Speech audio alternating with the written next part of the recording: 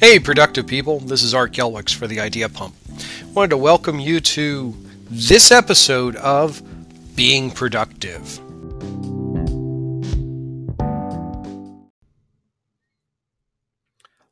Let's talk about getting off the productivity treadmill, or a better way to phrase it, let's talk about how to stop working your ass off. Now, like many middle-aged, slightly overweight men, I have a little used gym membership. It's not for lack of understanding the value of physical fitness, but rather a perspective as to the futility of the effort at times. Let me explain. When you walk into my, quote, lunk-free gym, the first thing that strikes you are the treadmills. Now, I've never counted them, but 50 would not be an unreasonable guess as to how many are stretched out in this mechanical gauntlet as you enter. Now, depending on the time of day, you'll see a few to a mob of people all in motion at various speeds along this collection of stationary taskmasters.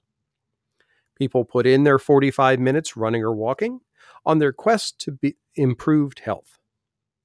Few of them will argue that fitness is a build to a conclusion activity, but rather a continuing process. Compare that to the productivity treadmill we put ourselves on, and there's some realizations that come to light. First, stop looking for the tool.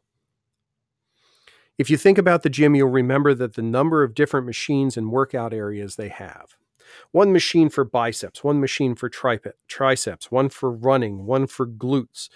This specialization is needed to make the biggest impact on the muscles in those groupings.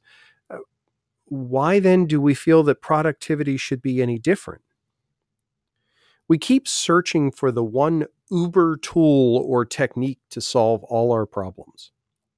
The productivity unifying theory is a fallacy and a waste of time. If we reallocate half of the time we waste on trying new tools to understanding our own requirements and what works best for us, we can lock in on the tools that will work in short order. We should examine, but not necessarily adopt, someone else's process. See, when was the last time you went to a bowling alley? One of the most dubious experiences in the sport of bowling is the rental of bowling shoes. Now, no one I know has ever been 100% comfortable in their rented shoes, be it for the shoes themselves and how they fit, or for doubt into who was wearing them last. Productivity processes are like bowling shoes. Bear with me, this is going somewhere, I promise. Professionals never go into an alley and rent their shoes. They look at the ones other professionals use, find ones that work for them, and then break them in to get the greatest benefit possible. Now, this can be applied to any piece of sporting equipment. Golf club grips, baseball mitts, basketball sneakers. Take time to look at what others are doing, but don't kid yourself that you'll be able to slip right into their shoes and have the same level of success without making the fit just right. So you need to educate yourself to be productive. There's an old joke about a building supervisor dealing with a leak on his property and needing to call a plumber.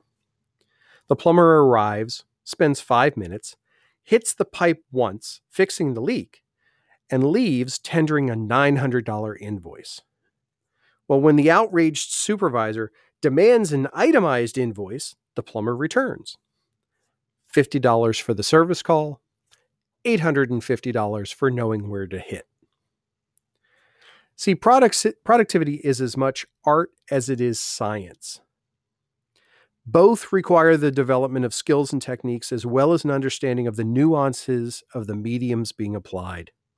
There is no single course, class, video, instruction guide, or degree that gives you everything you need in one shot.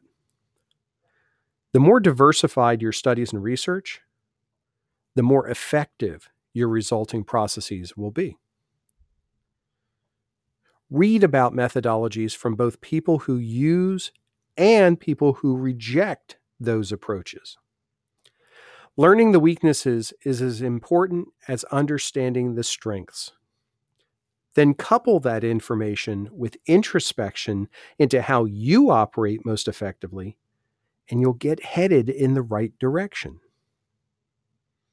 See, productivity isn't a methodology or a metric. It's a mindset.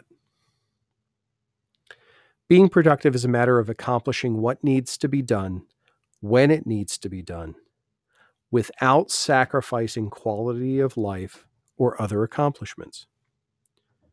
Setting realistic goals, adapting to changing situations, and learning new ways to keep moving forward are all part of developing those productivity muscles.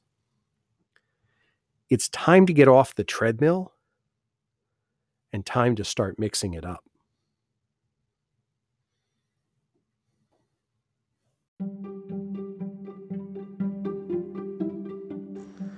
Thanks for setting aside some of your time to listen to this episode of the Being Productive podcast. If you found this interesting or helpful, please share the podcast with your friends and your colleagues. If you have questions, comments, or suggestions, you can reach me at Art Gelwicks on Twitter, at my blog, theideapump.com. Or the best way is by joining the Productive Professionals community at www.productive-professionals.com. Thanks again for listening, and here's to you being productive.